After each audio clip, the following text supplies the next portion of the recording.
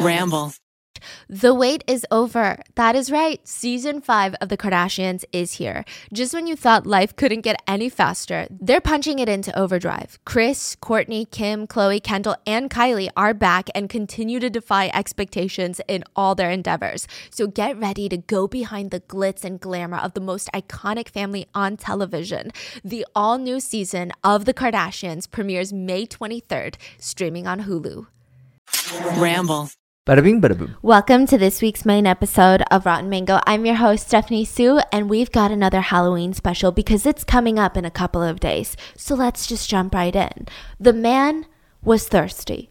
He was just quenching his thirst. Sip after sip. It almost felt like he couldn't get enough. He was dehydrated.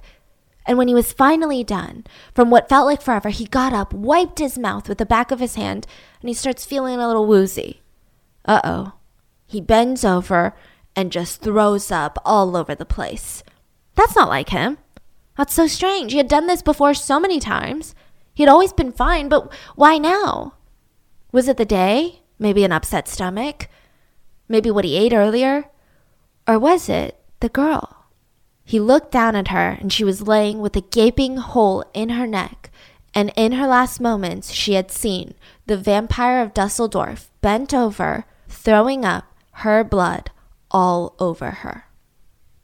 As always, full source notes are available at RottenMangoPodcast.com, but there's a really interesting book on this called The Sadist, or otherwise known as The Vampire of Dusseldorf by Carl Berg. Now, the author was a trusted doctor once of the killer when he was in prison. He did countless interviews, but I will say, I don't know if it's because it was written decades ago. I don't know if this guy, the author, is just a horrible person as well. Let's stick with that one. Or if maybe some things were lost in translation because the original book was called The Sadist and it was released in German. Then it was translated into English, but my friend Yelena, who speaks German, amongst other things, was like, yeah, this is almost an exact literal translation of every single word. Like, you know how when you're writing a book, there's nuanced analogies? No, they translated like Google Translate. So maybe things got lost in translation with this book, okay? So just be warned, if you pick up this book, you're in for a treat, okay? So the main... Wait, what does that mean? I don't get it. Because when they translated it from German to English, they didn't try to translate it in the way that would communicate to the reader the best way. Why did you say the author is a horrible person? Oh, because he also takes so many digs at so many of the victims, like just nonstop. Like the dude is like just horrendous. Okay. Like if one of the victims had a job that wasn't, I don't know, I guess upper class or professional or deemed worthy, he just would spend like 2 pages just dogging on the victim.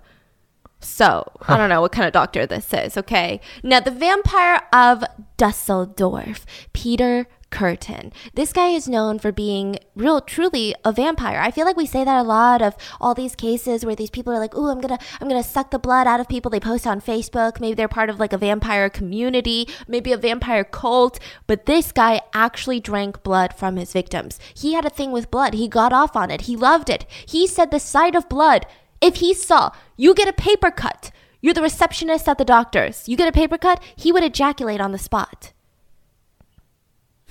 Okay, sorry, the silence. So Peter Kürten's childhood, he was born in Germany to this massive family. I'm talking, he's the firstborn. He had 12 younger siblings. This is a huge family. Now, obviously, that's a lot of stress on the parents to provide. Their mom was described to be a good, decent, respectable woman. She came from a much wealthier family, but she ended up leaving the family and all of her kids. Now, it's kind of hard to blame her later on because Peter would even describe his parents' relationship as, and I quote, "If they hadn't been married, one would have to think their relationship is rape." So it implies a lot of abuse is involved. So after she leaves, mainly the financial brunt falls on the dad. And he was a sand molder. He makes these giant molds of sand and you pour hot liquid metal into it. So if you're a factory and you need to make this giant metal sphere shape, you pour that liquid metal into a sand mold. That's how you mold it, right? To get whatever shape you need. It's a very labor intensive job. Now the dad makes enough money to put food on the table for all 13 of his kids, but the rest, any extra penny that he had, he would spend it on alcohol. They were not living comfortably by any means. All of the kids had to share one room for 13 children. This isn't even a big room. There was lack of privacy, claustrophobia, lack of general sanity, general hygiene. Because, there's also sexual frustrations and confusion. Because think about it. It's natural for kids to want to explore their sexuality as they get older, but without any privacy, it's just not a good mix. It's nearly impossible. There's no healthy way of just figuring out your life as a teenager. Now, there's also a history of alcoholism in the family. Their dad, their grandpa, their aunts and uncles, everyone had a problem with alcohol.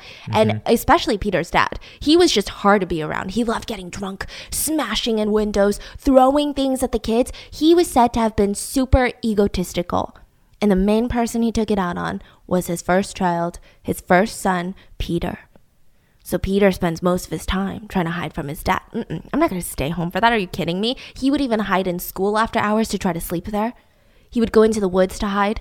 Sometimes he'd be gone in the woods for weeks at a time. And one of the people that kind of took him in under their wing was his neighbor, whose occupation was, and I quote, dog catcher.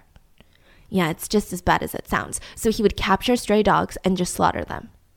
Eat their flesh, sell their lard, which is their fat. Now, Peter's fascinated by this. He would sit there for hours watching his neighbor just slaughter these dogs. And he would say to him, Peter, you have to remember, you can only eat healthy dogs. The best way to test if a dog is really healthy is to prick them with a needle. And the neighbor would prick all of these stray dogs with needles to test if they have a reaction, if they scream, if they bleed. He would break their tails off in front of Peter, who is like 9 years old at this point. And Peter loved watching it. And his favorite part by far, when he would watch his neighbor play with the dog's genitals to make them ejaculate. Oh my God. And he'd say things like, are you seeing this, Peter? This is how you make a dog attracted to you. This is how you make a dog trust you. So sexually frustrated and honestly a creepy little kid, Peter, he was mesmerized. So in all of his free time being gone from the house, he would go to the river, right? And he would watch his neighbor kill these dogs. But sometimes he would hang out with the local boys. They would get on these like logs. Just giant tree logs, and they would float down the river. Okay, I feel like this is some things that every kid did if they had a river nearby. So they just float on this log. And it's a pretty dangerous river, right? And Peter had this intense urge. What if I just... And he finally did it. He crept up behind two of his friends and pushed them off the log into the river. They both drowned. So he was shocked. He knew that what he did was wrong, but he was like, well, it kind of felt good though. Like, I know it wasn't an accident, but I kind of felt good about it. And that's when it all just started getting worse. One day he comes home after being gone for weeks and he finds out that his dad has been arrested. The only parental figure in his life. The kids are crying and he's like, what the hell's going on? Peter, you'll never believe what happened. Dad is going to prison for over a year for raping one of us. So Peter's dad had raped the eldest daughter. Now, Peter is 14 at the time, so she would have been younger than him. Because he's the oldest. Now, for some sick and twisted reason, he didn't even get mad at his dad. His whole thing, he told the police, was that his sisters had always been a little bit, and I quote, overly sexed. A freaking 12, 13-year-old? Yeah, means that someone who shows an excessive sexual appetite or interest in sex. Who says that about a 12-year-old, let alone their own sibling? Like, that's disgusting. He would also tell the police, well, I'm not really mad at my dad because my sister wanted to have sex with me too. Her own brother. The police are like, what do you mean? Why would she want to have sex with you? Well, she hugged me. That's it. One time she kissed me on the cheek. So he thinks that any of this regular sibling love was her wanting to have sex with him. Maybe the book kind of hypothesizes that it's because he was so deprived of any physical attention. He felt like this meant she's interested. His own sister. Now, while Peter's dad is in prison, Peter has to pick up the slack. He's got to put food on the table. He starts doing better in school. He starts working as an apprentice to a molder, which, by the way, Peter's dad is only in jail for 18 months for the rape of his own daughter. And when he gets back, his old job is like, hey, why don't you come work for us again? So he really doesn't have that big of a consequence. During his panic of trying to make more money, Peter remembers his old neighbor, the dog catcher. Well, he had moved away by then, but maybe I could do that. Maybe there's a market out here. So he learns all these valuable skills. He takes on all of the pricking of the needles, the breaking of the tails, but instead of dogs, he starts catching birds and squirrels so that he could make pocket money. He starts selling them. But one time as he's trying to catch a squirrel, he feels this sharp pain on his arm. What is that? A squirrel is biting him on his arm as hard as possible. He starts seeing blood come out and he's like, what the heck? Get off of me. He starts flinging his hands around, flinging his arms around. Let go of me. But the squirrel refuses. The squirrel is biting on for dear life. And Peter's thinking, you want to play this game? He starts squeezing the squirrel's neck so hard and it still won't let go. What about now? Squeezes harder and harder till he kills the squirrel. And he said even though he was young, he had ejaculated in that moment. And from then on, he knew what he liked and he knew what he wanted to see. He wanted to see animals get beheaded. He wanted to see dogs, geese just chop off their heads while he watches. He said the sight of blood rushing absolutely silently out, he loved it. He would go to local pig farms and watch pigs get slaughtered. That was his favorite pastime. And like any good psychopathic serial killer in the making, he loved setting fires to things, just setting things ablaze. He would light whole trees on fire in the middle of the woods too, just a whole tree on fire. There were also people in the area that couldn't afford a lot, so sometimes you would spot them in sheds sleeping on haystacks. He would set that on fire? He would creep in and try to set the haystacks with the people sleeping on top on fire. And he said this about it. During the fire itself, the thought that human beings might be burnt, that only added to the sensations that I experienced. He also tried to set fire to the Dusseldorf orphanage several times, but the fire was always put out or would die out, and he said, I probably ought not have done that. Well, because of the orphans. That was his explanation. So when he kept failing to set fire to orphanages and no orphans died, he's like, you know what? Maybe fires aren't my, hobby. Maybe they're not my specialty. Maybe they're not my expertise. Maybe I should just have sex instead. I've seen my parents do it once before they broke up, before mom moved out. Let me just have sex. I can do it. It looks easy. It didn't look that hard. So he convinces a girl his age to have sex with him. And he was so frustrated and annoyed the whole time. He just didn't like it. She was resisting too much. She moved around too much. And he thought to himself, well, I know I can't control her or other girls. But so far, I have a really good control over, you guessed it, animals. So he starts raping sheep and goats. Whoa. At 14. And when he started assaulting these sheep, he found the best way to climax was to stab the sheep the moment that he climaxed. Later, he would also find a swan at a park, like at a pond. And he grabbed the swan by its beautiful throat, cut it, started drinking the blood. And the minute that the blood hit his throat, he ejaculated. I don't know a better word. I feel like I'm using the word ejaculated 5 million times, but that's what the book uses. And that was just the beginning. So he starts connecting cruelty and sex and blood and all of these things together in his mind. Like, you can't have one without the other. But he thought maybe the animal thing, it's just a phase. Eventually, he would have to have sex with women, right? But every single time that he said it was so boring. It just wasn't interesting. So one day he decides to go out and try something crazy. Well, I've done this to animals. Why can't I do it to girls? Let me try to strangle a girl. So he picks up his date on the street, walks her to the woods, and strangles her, and leaves her. Now, thankfully, she didn't die. This 18-year-old girl was smart. She pretended to be dead, right? She goes straight to the police. He was never caught. Then he goes on to this dating spree, crime spree. He falls in love with an older woman, right? She has a 16-year-old daughter. Now, he's super abusive to the mom that he's dating. Would fight her, beat her, eventually threaten to kill her, and he ends up spending a little over a year in jail for abuse and embezzlement. Now, this is what's crazy. He spends 18 months in prison for embezzlement, 1 week for the abuse. Okay, these are the priorities. So when he gets out, he apologizes to his girlfriend. Please take me back, baby. I'm going to change, all of that. And she does. But he also, at the same time, starts sleeping with this 16-year-old daughter. So he's dating both the mom and the daughter, and he would abuse both of them. His favorite thing to do was threaten them with a revolver. They would be so scared that mom and daughter both, they would start running away from him in zigzag patterns, and he would shoot after them. And while he did this, he would be masturbating. And he got off on their screams and their fear. So finally, Peter gets a real jail sentence. He's sentenced to 5 years in prison for assault. Now, this is where his personality starts warping. For all of the 5 years, it said that he was punished very terribly by the prison itself. In the beginning, he wasn't placed in solitary confinement, so he tried to bond with his other prisoners. He's like, what are you in here for? Robbery? Oh, that's cool. You know what my favorite hobby is? To just bite a woman's genitals until it bleeds. Oh, you will never feel such great enjoyment like that. You should try it. You're a sex offender? Well, let me give you some advice. This is what I would say in court, and trust me, the judges eat it up every single time. So how are you guys getting off in here? The other prisoners would tell him, well, we just think about naked women, sometimes women we've been with, and we just masturbate. Okay, well, let me try that tonight. Now, Peter tries it. It doesn't work for him. He didn't like it. He couldn't even get a bonbon. So he would lay there and he'd think about the prettiest woman he'd ever seen.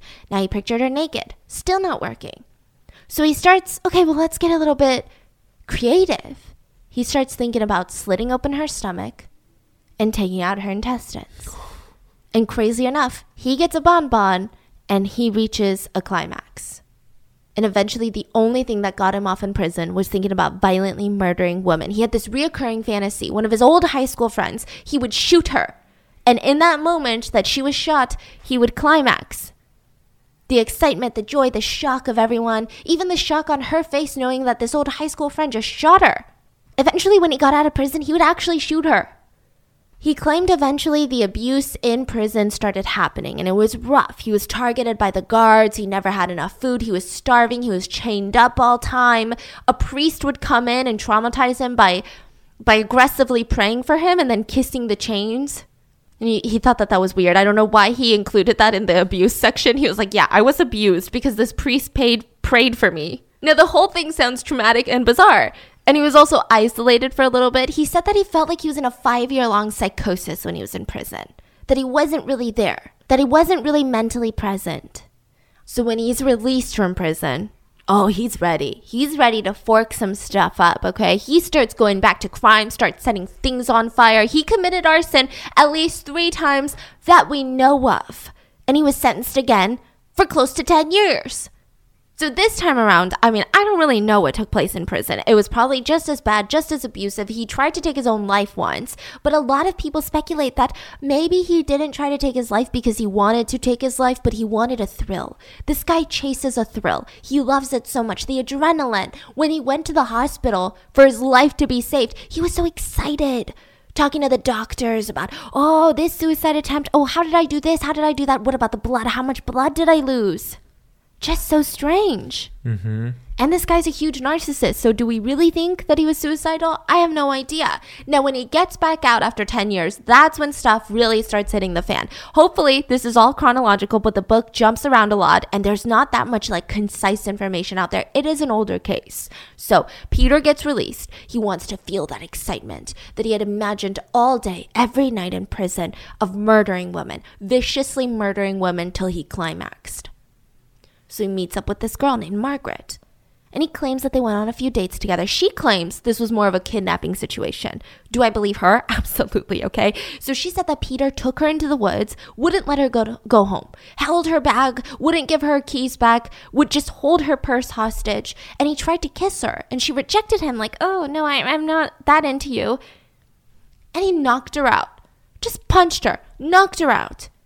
And when she came back to it, she's waking up in the middle of the woods, just been knocked unconscious by this guy who's completely normal again, as if none of that happened. So they continue to walk through the park because she's thinking, well, the sooner that I act normal, the sooner that I get out of here, the safer for me. And as they pass a park bench, he throws her onto the bench and tries to rape her. So this guy's just switching back and forth, right? And in the struggle of it all, her dress was ripped, she's crying hysterically, and then suddenly he was nice again. He threw his coat over her. They both fell asleep on the bench, cuddling. And then when they woke up, all of a sudden, he ripped off her earrings, bit her hard, tried to strangle her, started pulling out fistfuls of her hair. She's screaming. She's trying to get away, but he looked like the devil himself. She's like, calm down. And eventually he does. And he says, well, you can't tell anyone what happened. Okay, I won't. Good. Now let's go get breakfast together. So he takes her out to eat breakfast, and that's when Margaret was able to get some of the waitresses and sneakily tell them what was going on, and they helped her escape through the back. Now, Peter would say this is all nonsense. He would say that they went on a few dates. He wanted to choke her while they were on the way home. Okay, I don't even know what that means. Okay, maybe I would be a little bit more understanding if you were like, oh, well, we were having sex and she asked me to choke her. I still don't think that's okay because this guy is scum, but I could kind of be like, oh, well, that's not impossible. That's not a really bizarre, I've never heard of that type of kink, right? But like, you're just on your way home. Imagine being the Uber driver for something like this. We're on the way home and I was just choking her. Okay, so he tries to strangle her on the walk home and he keeps telling her, don't worry, this is what love is supposed to be, but I'm not going to kill you though. Not alarming at all. And he claims that she put up with it and they had sex on the bench. Now, when he says sex, I think rape, okay? She put up with it. That's it. He said that's it. He never really did anything crazy to her. The fistfuls of hair, well, that was just sex. So he never really got caught or punished for that. When I was in high school, I had this ritual every day after coming home from school. I would grab a salty snack, sit down, watch my favorite mystery drama on TV. And recently I discovered the adult version of that, which at the end of the workday, I grab salt and vinegar chips, snuggle up on the couch, and I play June's Journey. June's Journey is a hidden objects mystery game that makes me feel like I'm living inside of a mystery TV show that is very immersive. You play as Detective June Parker, and you just found out that your sister and husband were murdered. This is a fictional story. So you fly from London to New York to investigate, but the clues are just not adding up. So you get to go through these series of scenes from the mansion living room to a lavish garden to a 1920s style New York cafe. In each room, you have to find hidden objects that help you solve the mystery of your sister's death. And in the meantime, a whole lot of unexpected, just scandalous twists are going to happen. There's family secrets, danger, there's romance. I love traveling all over the world with June. Currently, I'm exploring Paris in the 1920s. Because the game is set in the 1920s, it just has the most aesthetic game design ever, and it's so cozy. Whenever I need a break from the suspense, I can pause the story and head over to my private island. Yeah, they give you a private island and you get to customize it however you want for you. I love cottagecore mixed with that old money vibe with a huge mansion and a luxurious garden and even like this train rail. June's Journey is the best way to unwind at the end of a long day or just to take a break in the middle of the day when I feel overwhelmed. I can escape all of my problems and turn into Detective June. Discover your inner detective when you download June's Journey for free today on iOS and Android. I love meal deliveries. In fact, I love everything about having my meals delivered straight to my doorstep, except the delivery fees. That's why I signed up for the Dash Pass, an exclusive membership from DoorDash that lets you make an unlimited amount of fee-free orders for eligible orders. Whether it's food from your favorite restaurants, groceries from across town, or anything in between, the Dash Pass can get you $0 deliveries and lower service fees on eligible orders. That means you can easily save money at your favorite restaurants and grocery stores. The Dash Pass practically pays for itself in 2 orders on average. The math is mathing. Plus, Dash Pass gives you special access to exclusive promotions and menu items, and all of this for only $9.99 a month. Open the door to $0 delivery fees and savings you can't get anywhere else. Sign up for Dash Pass today only on DoorDash and get your first 30 days free if you're a new member. Subject to change, terms apply.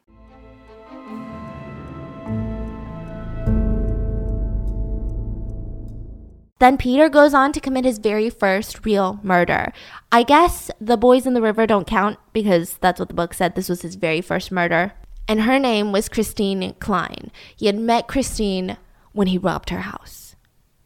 Let me explain. So instead of working, Peter really liked to just rob people for a living. His favorite type of house were the business home lofts. So on the very ground floor, there would be a business. Then the whole family of the business, they would live on the top floor. So he's thinking, well, no one's going to be on the bottom floor. But if you break into an apartment where there's a bedroom on the bottom floor, maybe someone's in the kitchen on the bottom floor, then that's like a whole thing. But at least for sure after business hours, who the heck's on the bottom floor? So he would break in through the business and then would unsuspectingly walk upstairs to the sleeping family. And he broke into Christine's house one night, but he was annoyed. There was really nothing of value, even worth stealing. He's like, oh, why don't they have any valuables? Why don't they spend a lot of money? What's going on? Where's the cash? That's when he sees 10-year-old Christine sleeping on her bed.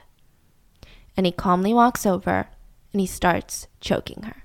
Just out of nowhere. So 10-year-old Christine woke up to a home intruder choking her. She starts freaking out. She's stretching out, like trying to scream, scratch him, everything.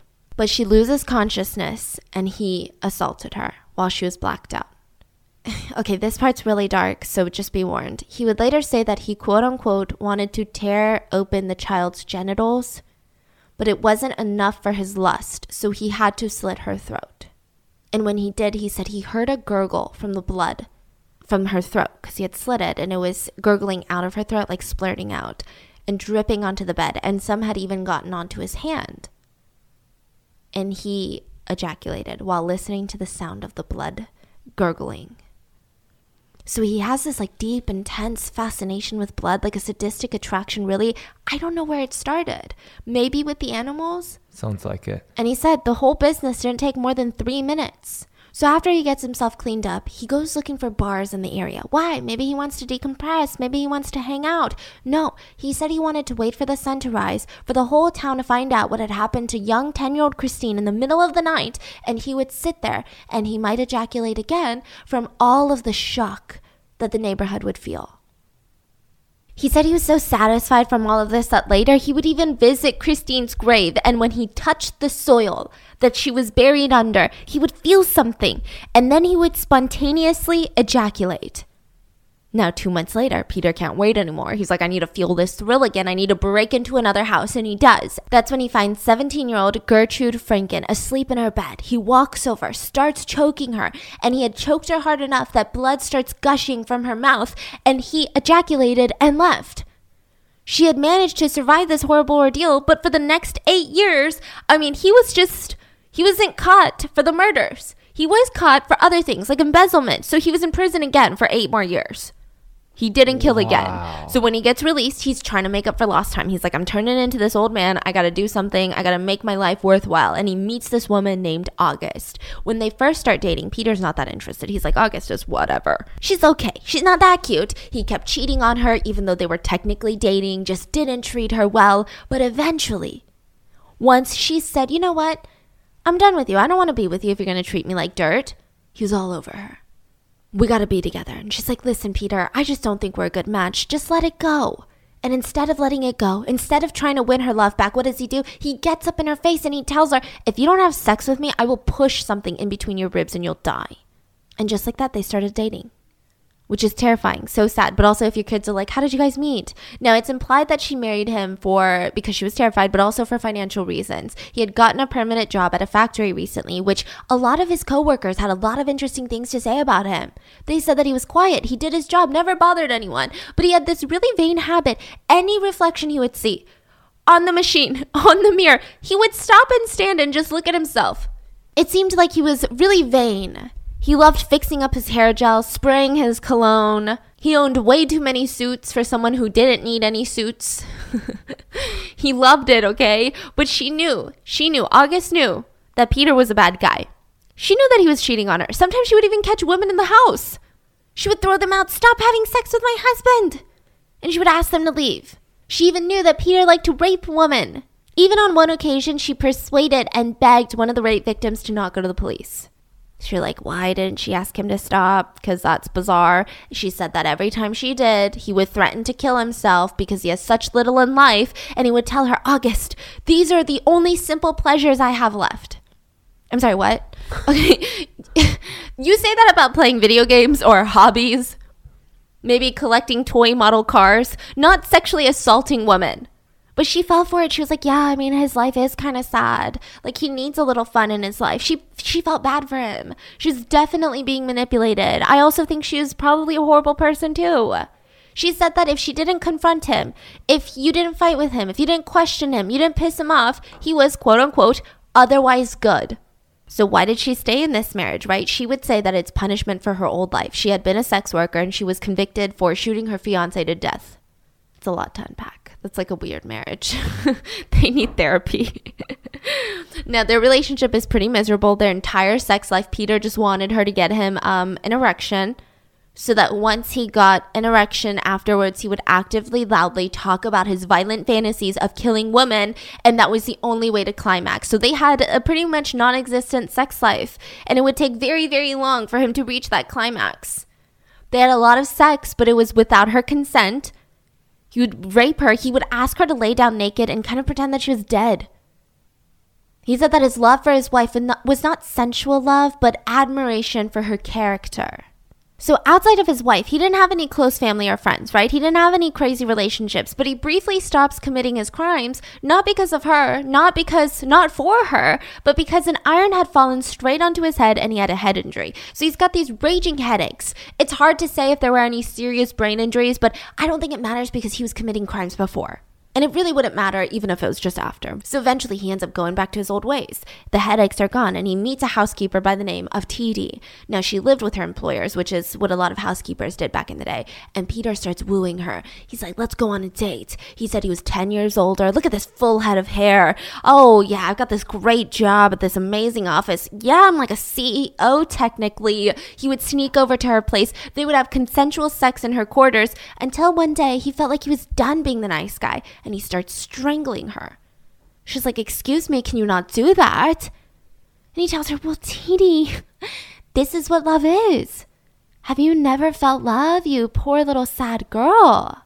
They would get increasingly more violent when they had sex, sometimes even if they were enjoying a cup of tea and he didn't like her talking. He said, you're talking too much for a woman. Or God forbid she argued with him, he would just choke her until she passed out. But this was not the only housekeeper he was seeing. He had met another woman by the name of Mrs. M, and he tried to tell her the same lies that he told TD. He was super abusive with her too, and eventually she found out that he was married. So she breaks up with him, goes to the police for abuse, threats, and insulting behavior, and he gets 8 months in prison. And that is when TD finds out that he was in prison. So she's like, you know what? I'm going to report him to the police too for attempted seduction. That was a crime back then. You could get arrested for attempted seduction. So that got him 2 months in prison. And he does not learn his lesson. And when he gets out, he starts dating a woman by the name of Maria. Now, Maria said this whole dating process was so bizarre. Peter had given her this fake name. They went on a few dates. And on the last date, as they're walking home in the dark, they pass a park bench. Peter grabs her out of nowhere, throws her down onto it, and starts choking her with one hand and the other one trying to grope her under her skirt. I mean, this whole walk, this whole date, he was the picture-perfect gentleman. They just passed a park bench and he tackled her onto it. So she's resisting, she's screaming, and since it wasn't that isolated, Peter was scared that there would be a witness. So Maria takes this chance of Peter looking around to see if anyone was watching, grabs his hat, and runs off. And he casually switches off his weird personality into being, give me my hat back. Like as if they're just dating, like, oh, where are you taking my hat? Another similar situation took place with a woman by the name of Anna. Peter goes on a few dates with her. They had sex on a park bench. And out of nowhere, he starts choking her. And so she's like, please stop. She manages to get away. But even after all of that, he still offers to walk her home. They even had a few more dates after that. He never had to have sex with her again. He never choked her again. And Peter said it wasn't important because he was getting off the mental and emotional torture. He said, and I quote, I treated her so badly that she was black and blue, implying that she was bruised. Yet, even after all of that, she went out with me again. Some women are funny. So eventually, he gets sent to a mini prison. Okay, this is like a remand prison. It's essentially detention for adults. It's not even a prison, honestly. And he felt like all the crimes that he was allegedly convicted of were such false, baseless accusations. He didn't really assault these women. He just was showing them love. So he's seething in anger during his stay. And once he gets out, he's like, yeah, well, I'll show the police. They think I'm going around killing women? They think I'm going around making them miserable? Well, I'll show them. So as he walks out of detention, he sees an elderly woman walking down the street, Mrs. K. And being the sweet gentleman that he is, when he passes her, he nods and says, good evening. But without warning, he grabs her by the coat, whispers into her ear, don't struggle, don't scream. And with a swift, rapid motion, he grabs scissors out of his pocket and starts stabbing her 14 times. Everywhere, her head, her torso, her arms. And then he drops her on the road, and she's screaming bloody murder, and he walks away. She ends up surviving the attack. She was found by witnesses. Now, on another day that Peter was out for a walk, he was passing by St. Vincent's Church in Dusseldorf when he came across an 8-year-old child, Rosa. Well, little girl, what are you doing alone? Where are you going? I'm going home. Where do you live? Down the block. Come on, it's dangerous out here. I'll take you home. And as he starts walking her in the direction of her house, out of nowhere, without warning, he wraps his hands around her throat, strangles her till she passes out, drags her into the woods, and stabbed her in the left temple. So on the side of the head. And then in her chest with a pair of scissors. Now she's got this gaping wound, almost like a hole on the side of her head. And he starts feeling like, well, there needs to be something done about that. No. And he bends down and he starts sucking the blood out of her temple hole. And as he's doing this, he climaxes, and once he's quenched his thirst, he drags her body behind a hidden bush and goes back home to clean himself up and also the scissors. After murdering Rosa, this monster has the audacity to go to the movies. Now, while he's sitting there, I don't know what movie he's watching, but he starts thinking of better ways to have fun with Rosa's body. So he goes back afterwards with a whole container of gasoline and tries to light her body on fire. Well, at least that was the intention. But because there were a lot of people in the area, he went back home disappointed and unsatisfied. His whole thought, his whole goal was that if he were to light her on fire, he would climax again. So the police find Rosa, and this is probably one of his youngest victims thus far. So they start freaking out. They don't know what to do. This is a sexual sadist. There's obviously signs that she was assaulted. She was brutally murdered in the woods. What is going on? Now, Peter would later claim that he didn't have intercourse with the child. He only assaulted her with his fingers, but he had already ejaculated because she had been murdered. That was just a cherry on top. He said that he never really raped to ejaculate. Mainly, he wanted to kill to climax. It was always the stabbing or the slitting of the throat that made him climax. It was never assault.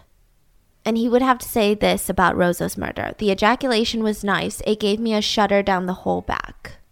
So he stops for a little while. Then he finds that his wife and him are able to come to an agreement. His wife would be at work from the hours of, 8 p.m. to about 1 in the morning. And those were his times where he would go out and look for women to murder. That's a good 5 hours to kill someone. That's what he thought. So he starts going around multiple times a week, walking aimlessly around Dusseldorf, looking for his next victim. And that's when he spots Rudolf Scheer. Now, this is a man, okay? This is very different from all of his other kills. He finds this man, and he was very frustrated at this point. He hadn't found anyone yet. He was getting upset because now he doesn't have time. Maybe he has to go back home without murdering someone. Are you kidding me? What a crappy day.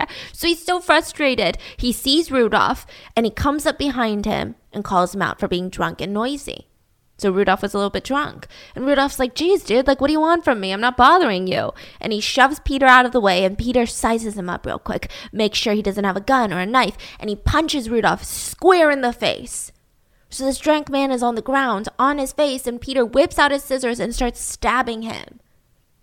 And Rudolph tries to fight back, but he's relentless. Peter keeps stabbing without stopping until finally Rudolph collapses. The last stab made Peter climax. It didn't matter that Rudolph was a man. It wasn't about gender. It was about pain. It was about taking a life. It was about the hearing of the gurgling of blood. But he still wasn't satisfied yet. So he bends over, leans down, and starts sucking the blood out of Rudolph's neck. And once he quenched his thirst, he wiped his mouth with the back of his hand, and he dragged Rudolph's body into a ditch nearby, and he just throws him in it. And he just stands there watching his dead body in the ditch, and it was giving him this intense satisfaction. So the next morning, Peter wakes up and he can't stop thinking about last night, and he's like, it could have been better. He's the improviser. Peter's always the improver. So he goes back to the crime scene to see if anybody had found Rudolph yet, and he finds the whole area swarmed with police. Now, side note, this is not a well-traveled area. So the police are like, hey, why are you here, Peter? What's your name? What are you doing here? And he goes, I heard about this crime via telephone. The police just accepted this bizarre answer. It wasn't even out in the press. It wasn't out in the news. They were just like, okay, that makes sense. And as time passes, more people had heard about it. A crowd starts forming. News had gotten around that someone was found murdered, stabbed to death. And seeing the shock, the worry, the concern. Peter said it was so cold out there, so intensely cold. But seeing the faces of all these strangers, scared, worried, it made him ejaculate in his pants.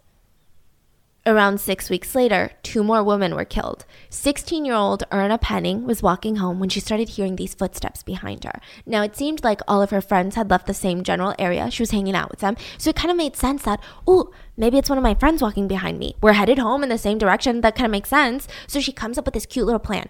She's going to hide behind her coat collar and pop up right when her friend passes her. She's going to slow down her walking, hide her face, and boom, she's going to scare her friend who's walking by. That was the plan. And this plan saved her life because the minute the footsteps got near her, she ducked her head under her collar and a noose was trying to get around her neck. Someone had thrown like a circular rope around her neck to try and strangle her, but it didn't go around her neck because she had ducked at the right time. So this man starts trying to manually put this noose around her neck, and she's screaming, she's crying, she's literally fighting, and they end up tipping over onto the ground, and he keeps trying to strangle her with his bare hands now, and that's when he decided it wasn't worth it. He takes the rope and just walks away calmly without saying a single word to Erna. Then Mrs. Flake was attacked less than 24 hours later. She was walking home from work when she heard heavy footsteps of a man behind her. So she's thinking, let's be cautious, okay? Let me slow down. If you're a girl, you totally know this feeling, okay? Let's slow down, let this man pass so that I can walk behind him, so that I can keep my eyes on him. She can walk in peace. But right before this guy passes her, he jumps at her and throws a noose over her head. He tries shoving a gag in her mouth, and she's clenching her teeth as hard as possible. She's holding her lips tightly together, and he's like, open your mouth. She's struggling with it, and he puts his hand over her nose and starts dragging her away from the street. She starts screaming, but she can't get away. And at that moment, a witness sees them. A passerby starts freaking out, rushes over to help Mrs. Flake, and Mrs. Flake survives the whole thing. Her throat was swollen. She had trouble eating and talking afterwards. Her whole face was bruised the next morning. And because these were such public assaults, the man was identified. He was dragged into the interrogation room. Who are you? I'm who you're looking for. I'm the vampire. Well, tell me more. What did you do? And he starts listing all of his crimes, what he did to who, how he liked the attacks, how he got off on drinking blood. And the police arrest him. They ship him off to an asylum. The only problem was the man that attacked Erna and Mrs. Flake wasn't the real vampire. It wasn't Peter. The police did not arrest Peter. Wait. So those were from a different attacker? A copycat who wanted to take all the notoriety of the vampire killings. They had arrested a man by the name of Strasberg, and his whole thing was he loved these attacks. He wanted to be the person committing these attacks. He wanted to take credit for Peter's horrible crimes, and for a while the police went along with it. So Peter's still out there, completely free, thinking he's getting away with all of his shenanigans, with all of his murders, and it only enhances his already huge, massive, ever-growing ego. The vampire only gets slimier. So he starts dating this woman by the name of Maria. Now she's another housekeeper. They go on a few dates, nothing serious, but after one of these dates, they're taking a nice little stroll, and Peter's wife comes up behind them.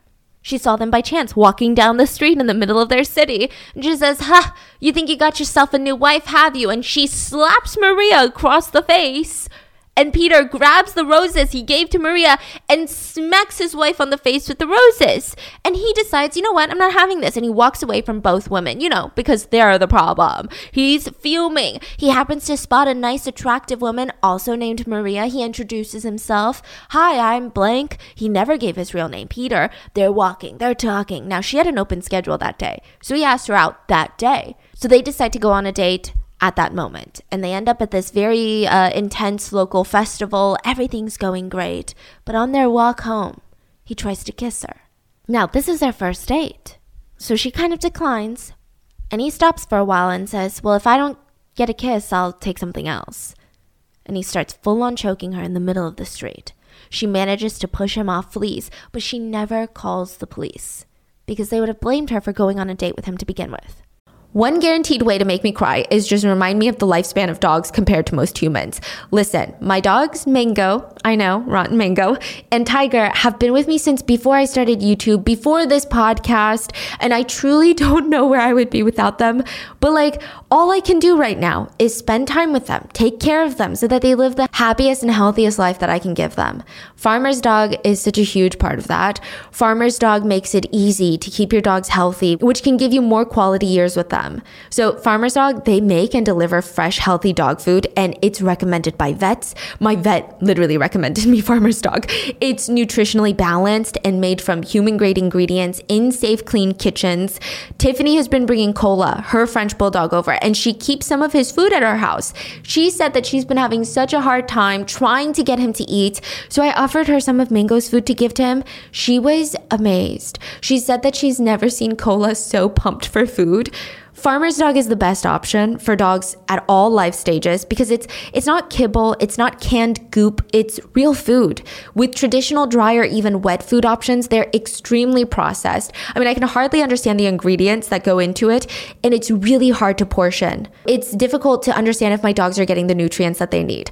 Farmer's Dog comes pre-portioned, and it's based on my dog's unique nutritional needs. So Mingo and Tiger, they eat different meals, and it's so cool. Farmer's Dog is like human grade food made in safe kitchens. My dogs have been on Farmer's Dog for years now, ever since Mingo was diagnosed with an autoimmune disease, and I just noticed so many changes. They've got a healthier coat, healthier skin, their breath is better, and right now you can get 50% off your first box at thefarmersdog.com/mango. Let the Farmer's Dog know that we sent you. So use our code or click podcast after you sign up for your first box. That's 50% off your first box at thefarmersdog.com/mango. I don't really like doing chores around the house, I'm going to be honest with you, and I especially used to hate doing laundry. It was just one of my more tedious tasks. It takes so much time, and I often feel tempted to not even bother sorting out my clothes. But I've been trying to motivate myself to get a lot more organized, and I finally found a way to make doing my chores so much more interesting, so much more engaging, and that's by listening to audiobooks on Audible. You guys know me, there is nothing like playing a good psychological thriller. So obviously, that's what I've been listening to. I'm currently listening to The Housemaid by Frida McFadden. The main character, Millie, is out on parole and she's desperate for a job. She doesn't have any money. She's living out of her car and she gets this opportunity to be this rich family's housemaid. Millie agrees, even though there's just something really strange about the Winchesters. Especially the wife, Nina. She just seems to love finding ways to make Millie's life very difficult. The family is hiding something and Millie is hiding something, and there's just so much tension between Millie and the husband.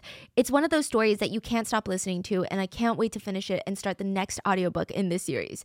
But if thriller is not your thing, don't worry. Audible lets you pick from thousands of titles to find the perfect soundtrack to your day. You can find audiobooks from any genre, fiction, nonfiction, wellness, self-help, but they also have podcasts like this one, guided wellness programs, comedy, and originals. Living life without using Audible is like eating food with no seasoning. Sure, you still get your nutrients in, but it's missing that extra flavor, you know? So if you want to spice up your day, I highly recommend Audible. Audible members can keep one title a month to keep from the entire catalog. New members can try Audible now free for 30 days. Visit audible.com/rotten or text rotten to 500-500. That's audible.com/rotten or text rotten to 500-500 to try Audible free for 30 days. Now, it feels like this kind of thing sets him off. This whole annoyance of his wife finding him with another woman, the whole date, and he didn't get what he wanted. I mean, he's getting that itch again. And at this time, he didn't care about getting caught. He cared about nothing but killing. So on the same day, in the span of 1 hour, in the same part of town, he would attack 3 people. The first victim was Mrs. Mantell. She was taking a walk by herself in a very safe area. She was actually about to pass a big church when she hears his footsteps behind her. And a man's voice says, "Miss, may I accompany you?" And she ignored him, and she felt this sharp pain in her back. She had been stabbed. She's left for dead on the ground when another woman by the name of Anna, minding her own business, someone comes up behind her, stabs her in the back. The knife penetrated her 6th and 7th ribs, penetrated her liver and stomach, and she was sick for a very long time. So Peter's proud of himself for these 2 attacks. He starts skipping around, comes across a drunk man who's lying in a ditch, who's trying to crawl out, okay? So this guy had fallen into a ditch because he was drunk, and now he was actively trying to crawl back up from his ditch. And Peter walks up to him and stabs him in the back. This time he waits in the bushes, waiting for that scream of someone to find this person's body. Oh, the crowd that's going to form, it's going to be so good. He's excited about everyone freaking out about this dead man, and the sight of the ambulances rushing to the scene, it's going to be wonderful. So after these 3 attacks, he strikes again at a little festival near a bean patch. A ton of people were gathered, and he spots these 2 sisters by themselves, 5-year-old Gertrude and 14-year-old Louisa Lenzen. "Hey girls, why don't you come on over here? I have a huge surprise for you. Listen, if you do me a big favor, I can give you guys a yummy, yummy treat." "Louisa, the older one, the 14-year-old, why don't you go and get me some cigarettes from the stand at the festival? One of the kiosks, yeah? I'll give you the money. And I'll even give you some extra money so that you can get some candy for you and your sister Gertrude. I'm going to keep your sister safe here. How about that? Meet me at the bean patch away from people so it's easier to see." "Okay, sounds good." So now that he's alone with Gertrude, he said that he didn't want to kill her, but allegedly she had wrapped her arms around his neck, like he had offered to carry her, and she's 5. So, I mean, the most natural position is to wrap your arms around their neck. And for some reason, that just set him off. So he took her to a secluded bean patch and strangled her till she passed out, and in one swift motion, he slit the 5-year-old girl's throat. And he drank her blood. When Louisa comes back, she had cigarettes in her hand. And she's like, "Where's Gertrude? Where's my sister?" And Peter lunges at her, carries her while choking her with his other hand to the same bean patch. And her last words, she was heard screaming, "Mama, Mama."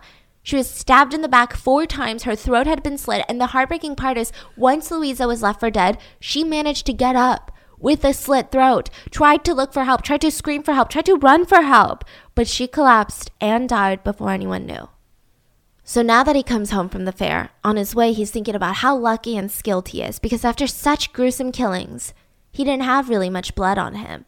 He went home to talk to his wife as if nothing happened. He had a completely normal day that day. He goes back to that same part of town the next morning just to walk around the busy area so he could hear the whisper of everyone's shocks. "Did you hear? The police found 2 bodies at the bean patch. Sisters! They were so young, 14 and 5. Oh my God, those poor parents, to lose both kids. They were stabbed to death. What kind of monster would do such a thing?" And he said that he almost climaxed at the sound of that.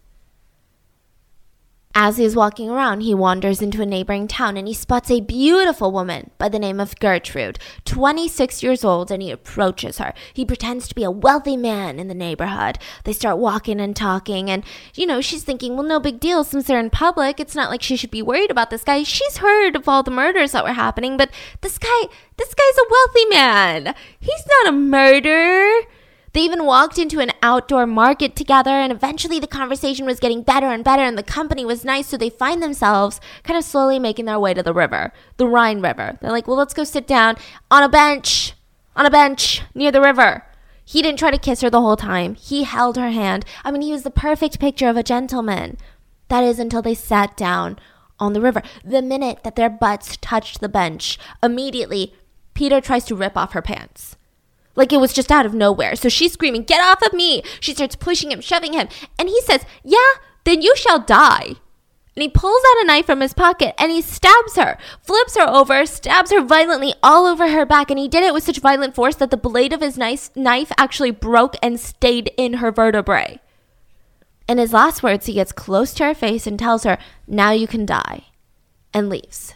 This was in broad daylight. A lot of passerbys were near the river. Gertrude was found passed out. She had been stabbed over 20 times all over her throat, arms, neck, back. She had a giant slash on her head. There was still part of the knife found in her lower spine.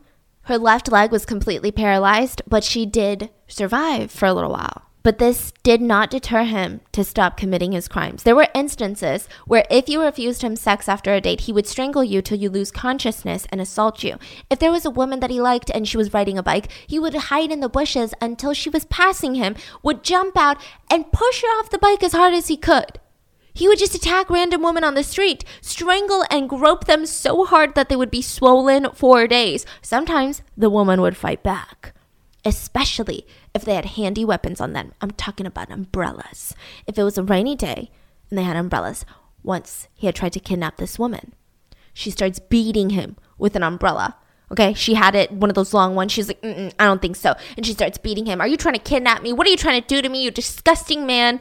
And he liked getting beat so much that he ejaculated on the spot. And he didn't even chase after her because he was so satisfied with his experience. There was another incident where he was on a date with a woman at a coffee shop. Keep this in mind. So he's playing his usual games and he gropes her under the table. She punches him, decks him straight in the eye at the coffee shop.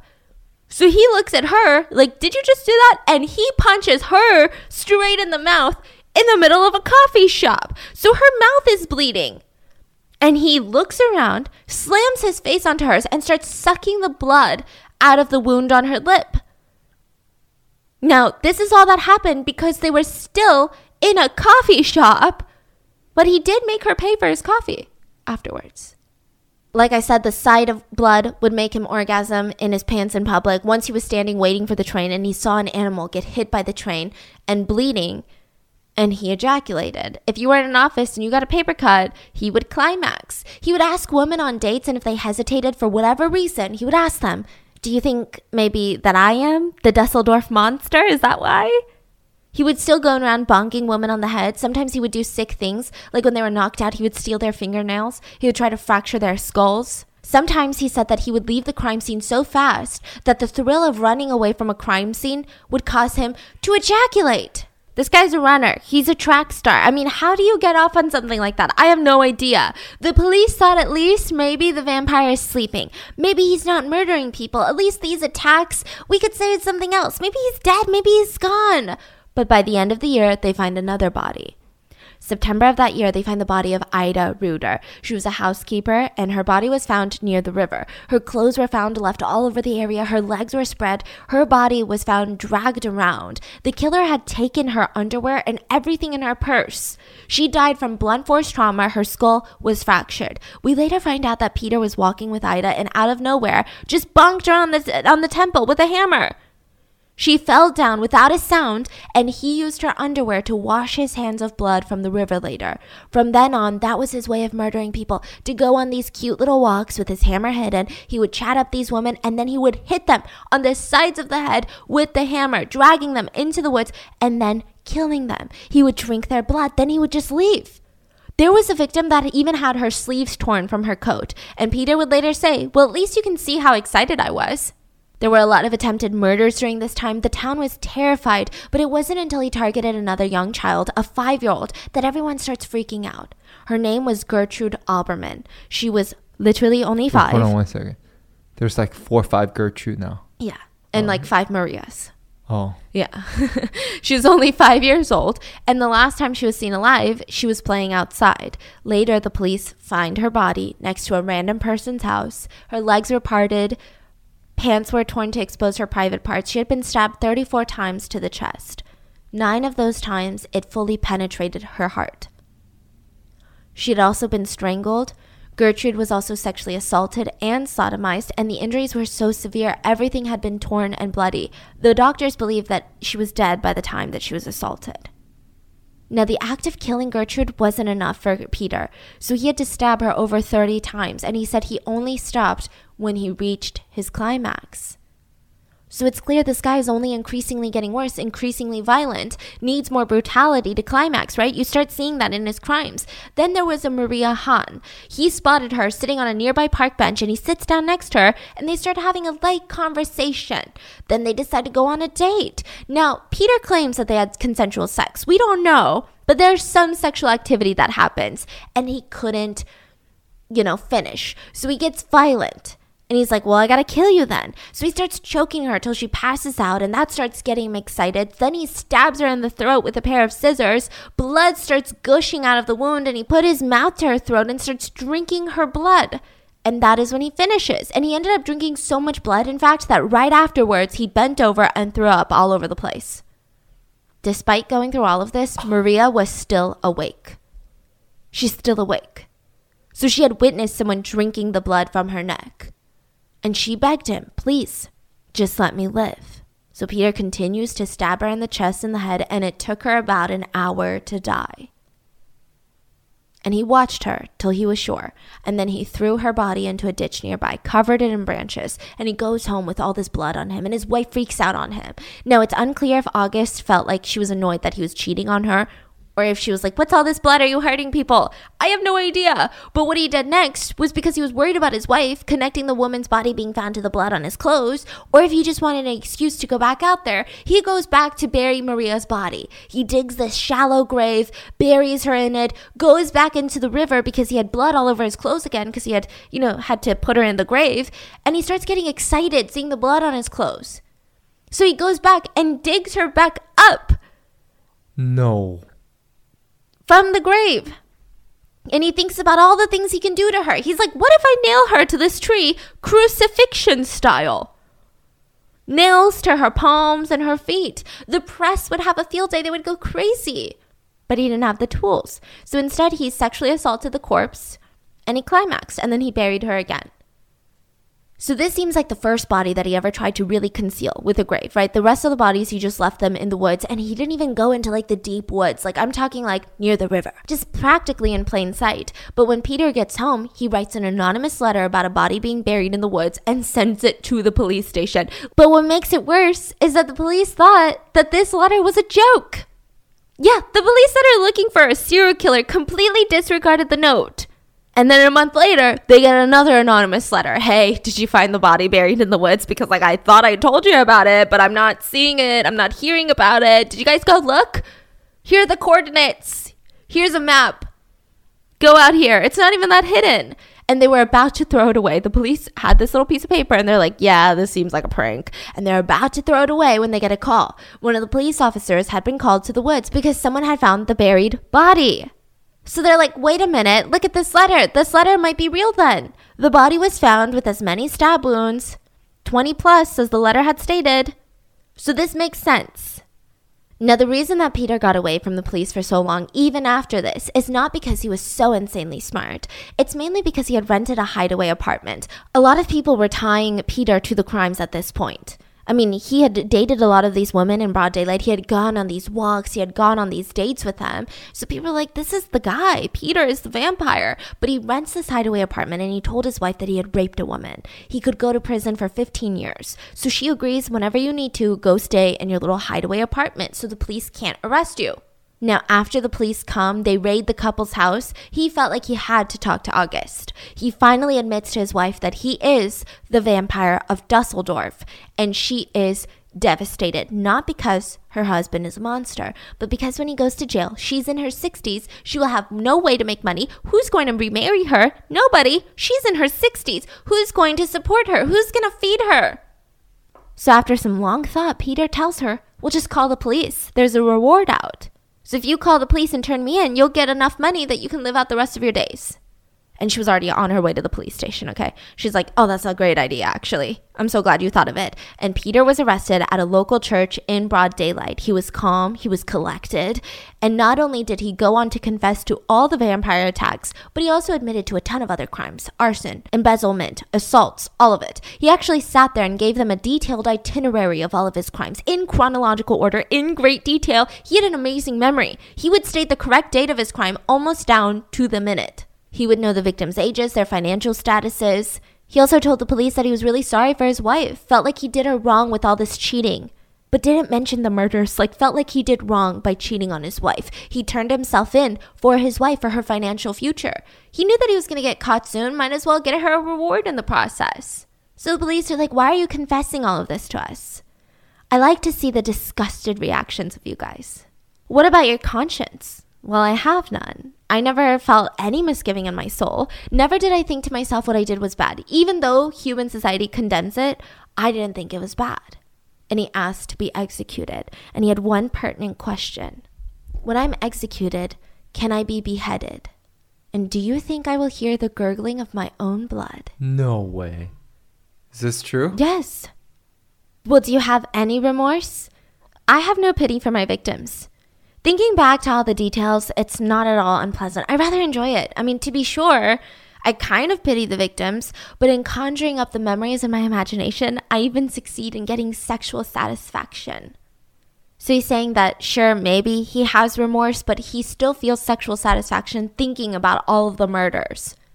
Like I said, he asked to be executed by beheading multiple times, and he said hearing his own blood gushing from his head would be the pleasure of all pleasures.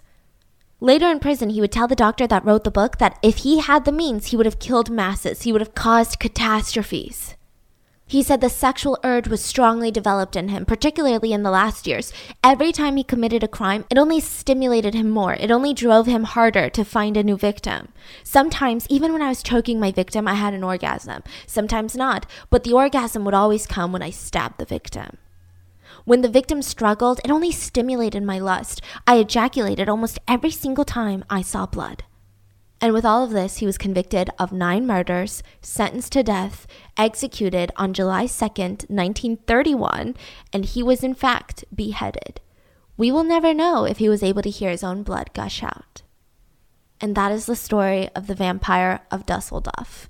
I feel like we've been doing a lot of older cases, a lot of like vampire cases. I hope you guys are in the mood for Halloween. It's coming up in a couple of days. Be safe. Do you think you can hear it? Hear the blood gushing out? See, that's what I heard, that when people get beheaded, some people see them blink, but people also say that that's just your body reflex. I think you will, because isn't the senses connected to the brain? So as long as there's still, your brain's not completely dead yet, your sense is still there. Does that make sense? Yeah. So technically, I guess you could hear it. I don't That's like dark. That. That's dark. That's dark. Because I saw the other story, someone's getting beheaded. I know, this is dark. I don't know why. I Can was they on see that. it? No, like, do you see your body? Do you feel like your body... Wait, what was the question? Do you remember I asked you? Yes. Do you feel like your head is getting...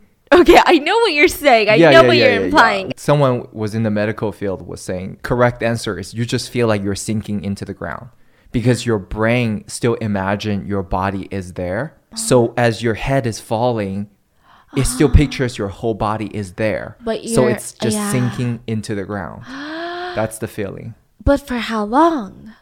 For whatever, a few seconds, I guess. I don't know, for however long your brain is still conscious. You know, that makes me upset because Peter got his ultimate pleasure of pleasures then. Fork that guy Peter, I tell you. That's creepy. Well, hopefully none of us will ever find out. And with that, I leave you with this Halloween episode. I will actually see you guys on Sunday, the day of Halloween, the day of Spooktober. The whole month has ended up in this with a mini-sode. I'll see you guys for Halloween. Stay safe. Bye.